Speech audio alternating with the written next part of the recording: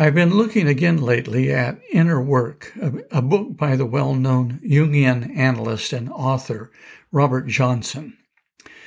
In his introduction, Johnson speaks directly to how easily modern men and women have dismissed spiritual revelation as relevant to the pursuit of knowledge and to their own inner development.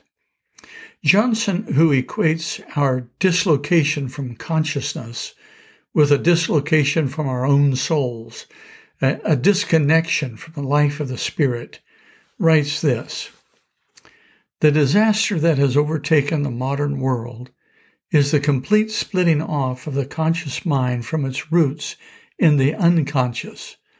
All the forms of interaction with the unconscious that nourished our ancestors, dream, vision, ritual, and religious experience, are largely lost to us, dismissed by the modern mind as primitive or superstitious. Thus, in our pride and hubris, in our faith in our unassailable reason, we cut ourselves off from our origins in the unconscious and from the deepest parts of ourselves." Revelation is undoubtedly one of those forms which nourished our ancestors and rooted them in the unconscious, rooted them in the life of mind, heart, soul, and spirit. Literally, revelation simply means an unveiling, the lifting of a metaphorical or literal covering, so that something formerly hidden or concealed is disclosed, much like a statue or painting is unveiled, its covering removed for public viewing. The word disclosed itself is significant and should not be confused with the word discovery. The discovery and disclosure of knowledge are not at all the same thing. I discover something myself, but I disclose what I have discovered to another. Theologically, revelation is characterized or categorized in a couple of ways. General revelation refers to the knowledge of God and spiritual matters, which can be discovered through such means as the observation of nature, or by philosophical thought or reason, or even conscience. Natural revelation, which is usually considered as virtually synonymous with general revelation, is truth about God that can be discerned by looking at the world around us and within ourselves. So in the book of Romans, St. Paul says that when we really look with any openness whatsoever at the created order, it is impossible not to glimpse something, to see something of the presence, power, and wonder and beauty of God. Or the psalmist, writing hundreds of years before Paul, says that when he looked into the night sky, observed the moon and stars, and the courses of planets, he was overwhelmed by the sense of how God could care for one so small as himself. That's general or natural revelation. It's an experience people have all the time.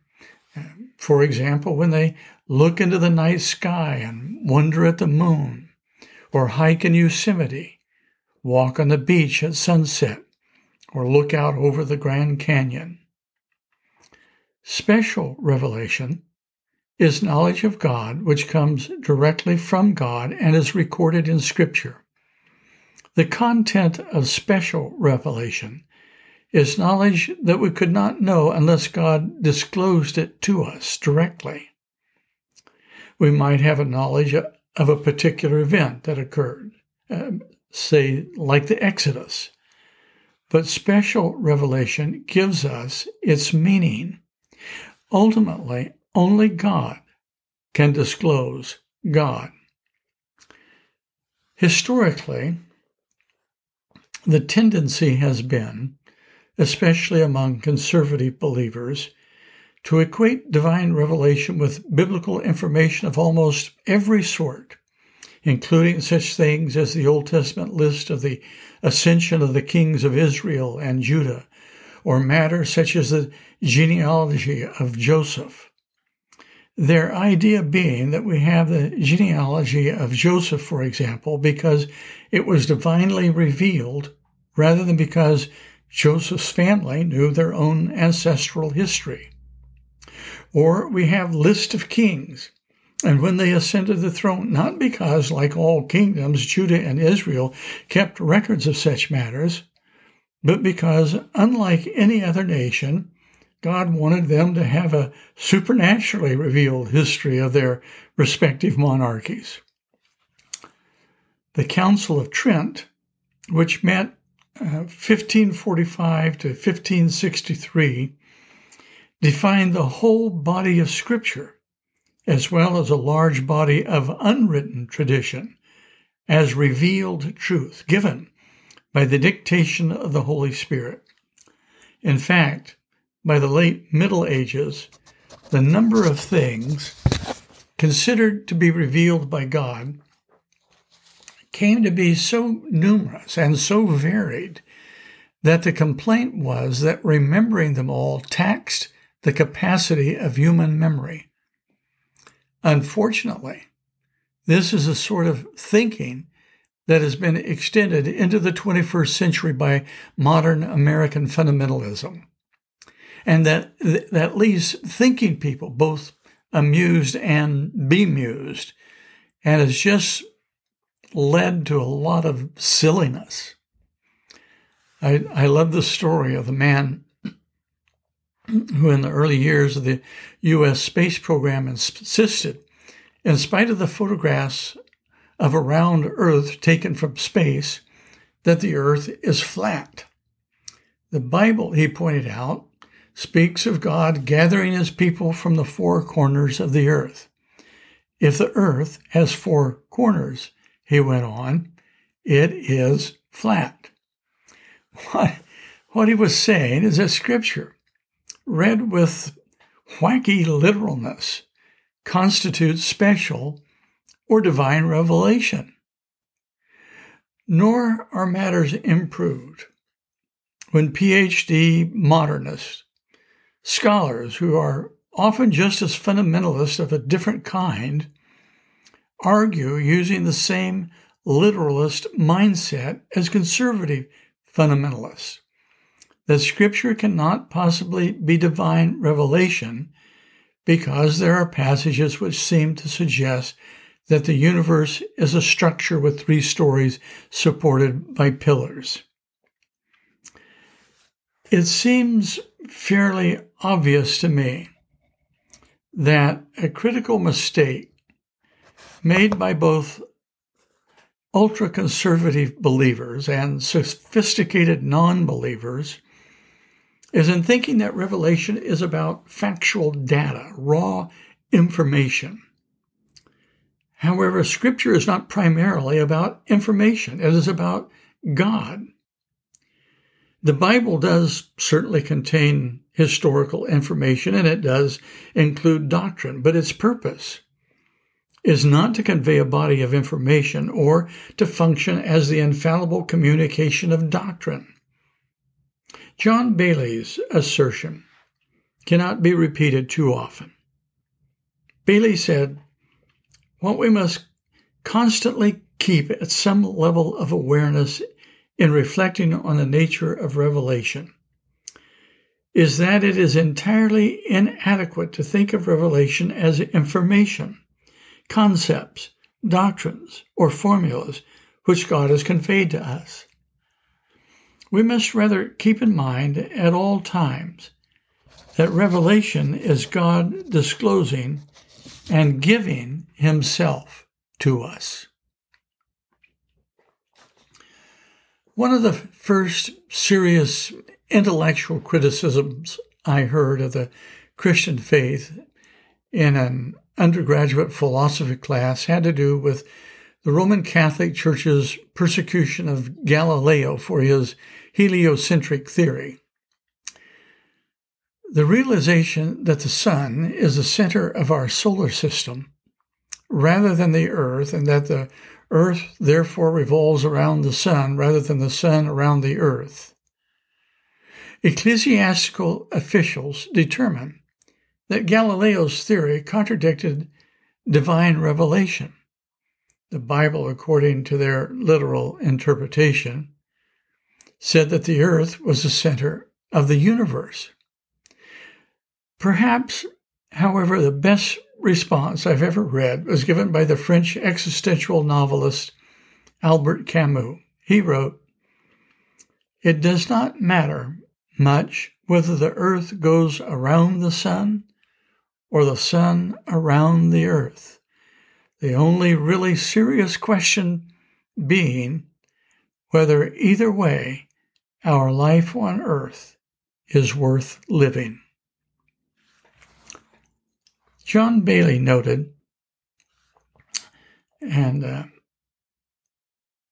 this illustrates the distinction between subsidiary and ultimate concerns. Unlike Bart Ehrman, I don't really care much whether it was the priest Ahimelech or Abiathar that gave the fleeing David and his band of warriors the bread of the presence to eat. I do not care about that. I do care. I am ultimately concerned with what that incident says about the compassion of God and about what is required to live a meaningful life. In special revelation, God is known, revealed, or disclosed through God's divine acts. God speaks through events occurring in human history. For example, God calls Abraham and Sarah to leave their prosperous, secure, and predictable life in Mesopotamia and to become nomadic strangers, migrants, in a distant land where life is far from predictable. And so they go, taking their nephew Lot and his family, their retainers and servants, and herders with them, and a great caravan of people, camels, horses, cattle, sheep, goats, and oxen. Abraham and Sarah are people of visions and dreams in which they believe God speaks to them, and that what they hear, what is revealed to Abraham and Sarah and all those through them with them, in this strange journey, this event that in an important sense encompasses virtually their entire adult life, is that the essential thing asked of them is complete and absolute trust. And the more Abraham and Sarah trust God, the more intimately they know God, until in the end, it is said that because of this trust, because of their faith, they become friends of God.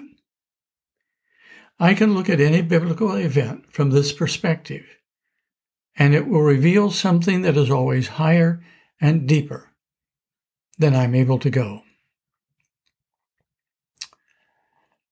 Here is a further observation. Scripture, the Bible, is not itself revelation. It is the witness to revelatory events. Let me say that again. Scripture, the Bible, is not itself revelation.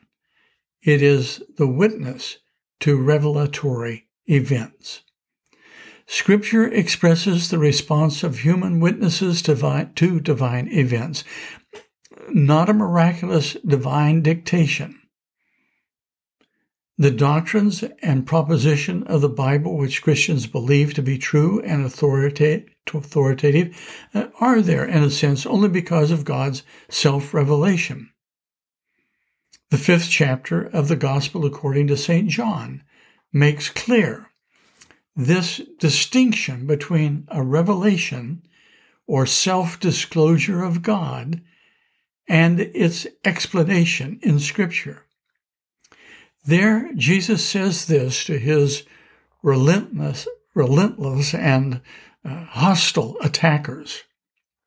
He says to them, "You study the Scriptures diligently, analyzing them in meticulous detail, because you think that in them you will find the secret of eternal life. But these very Scriptures tell you about and point to me, yet you refuse to come to me to have life."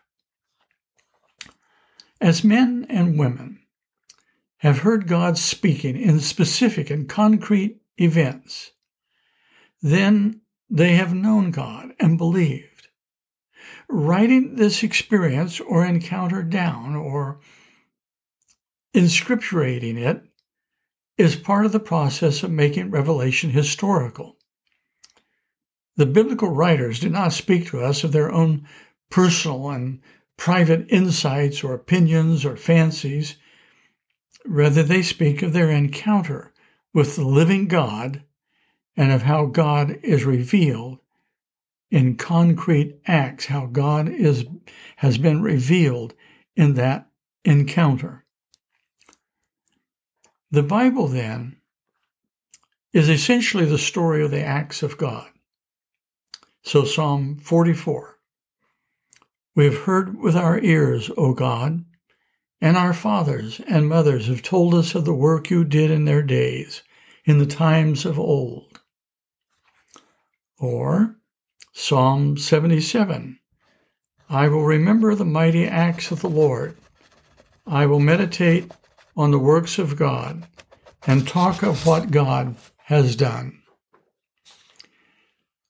I find it significant that outside of Israel, most ancient sacred books are composed of oracles and the communication of what are considered timeless truths. But the Bible is mainly a record of what God has done. This, in fact, is a real difference between the Gnostic documents of Nag Hammadi and the canonical Gospels. It claims to tell the things Jesus said. In the Nag Hammadi claims to tell the things that Jesus said. The Gospels tell what Jesus said in the context of what he did, and that gives them their power and meaning. The men and the women of the Old Testament were acutely conscious of historical events as revelatory in nature. The call and journey of Abraham and Sarah, the Exodus, the giving of the law of Moses, the division of the kingdom, the exile, the return from captivity, rebuilding the temple, and the liberating triumph of the Maccabees over Israel's cruel oppressors. Each event discloses not merely facts or information about God, but is an I-thou encounter between God and the people. Each event shapes and forms them, forges their identity. And each event is relevant, not simply to a single individual, but to a larger spiritual community of people. In the New Testament, revelation through event is just as unmistakable. For Christians, the ultimate event revealing God is the birth, life, death, and resurrection of Jesus the Messiah. Indeed, for Christians, ultimate revelation is found in the very person of Christ. Paul calls Christ the invisible expression of the invisible God. In the healing, loving, the goodness and peace of Christ, we see God. John Bailey therefore wrote, In the time of the apostles, no less than in that of the Old Testament prophets, God's revelation was understood as the whole divine action for the salvation of the world. The Heilgeschichte, as the German theologians called it, the mighty deeds of God, which reveal God's nature and will, and above all else, the Christ in whom all former revelation finds its true meaning, and who is, therefore, its fulfillment. This revelation is neither book nor doctrine, but God himself in his historical self-attestation. Revelation is event. In the end, each person, of course, must decide, using all their own powers and faculties of perception, reason, and discernment and insight, whether in these biblical events they hear the same voice of God, heard by the patriarchs, matriarchs, prophets, sages, poets, mystics, apostles, saints, and martyrs. Hear it speaking to them, disclosing to them the mysterious reality, presence, and character of God, opening for them great vistas of truth, wisdom, and beauty. I can speak only, of course, of my own personal experience in affirming that for me the biblical narrative does indeed speak of revelatory events and speaks of them with a truthfulness that at times has transported me to the region of awe and wonder. The next two recordings will conclude this set of reflections on epistemology, on how Christians know what they know, by looking very briefly in outline form at some of the miscellaneous aspects of what it means to think and to know as a post-critical man or woman, what it may mean to find that restorative place of the second naivete or the second simplicity.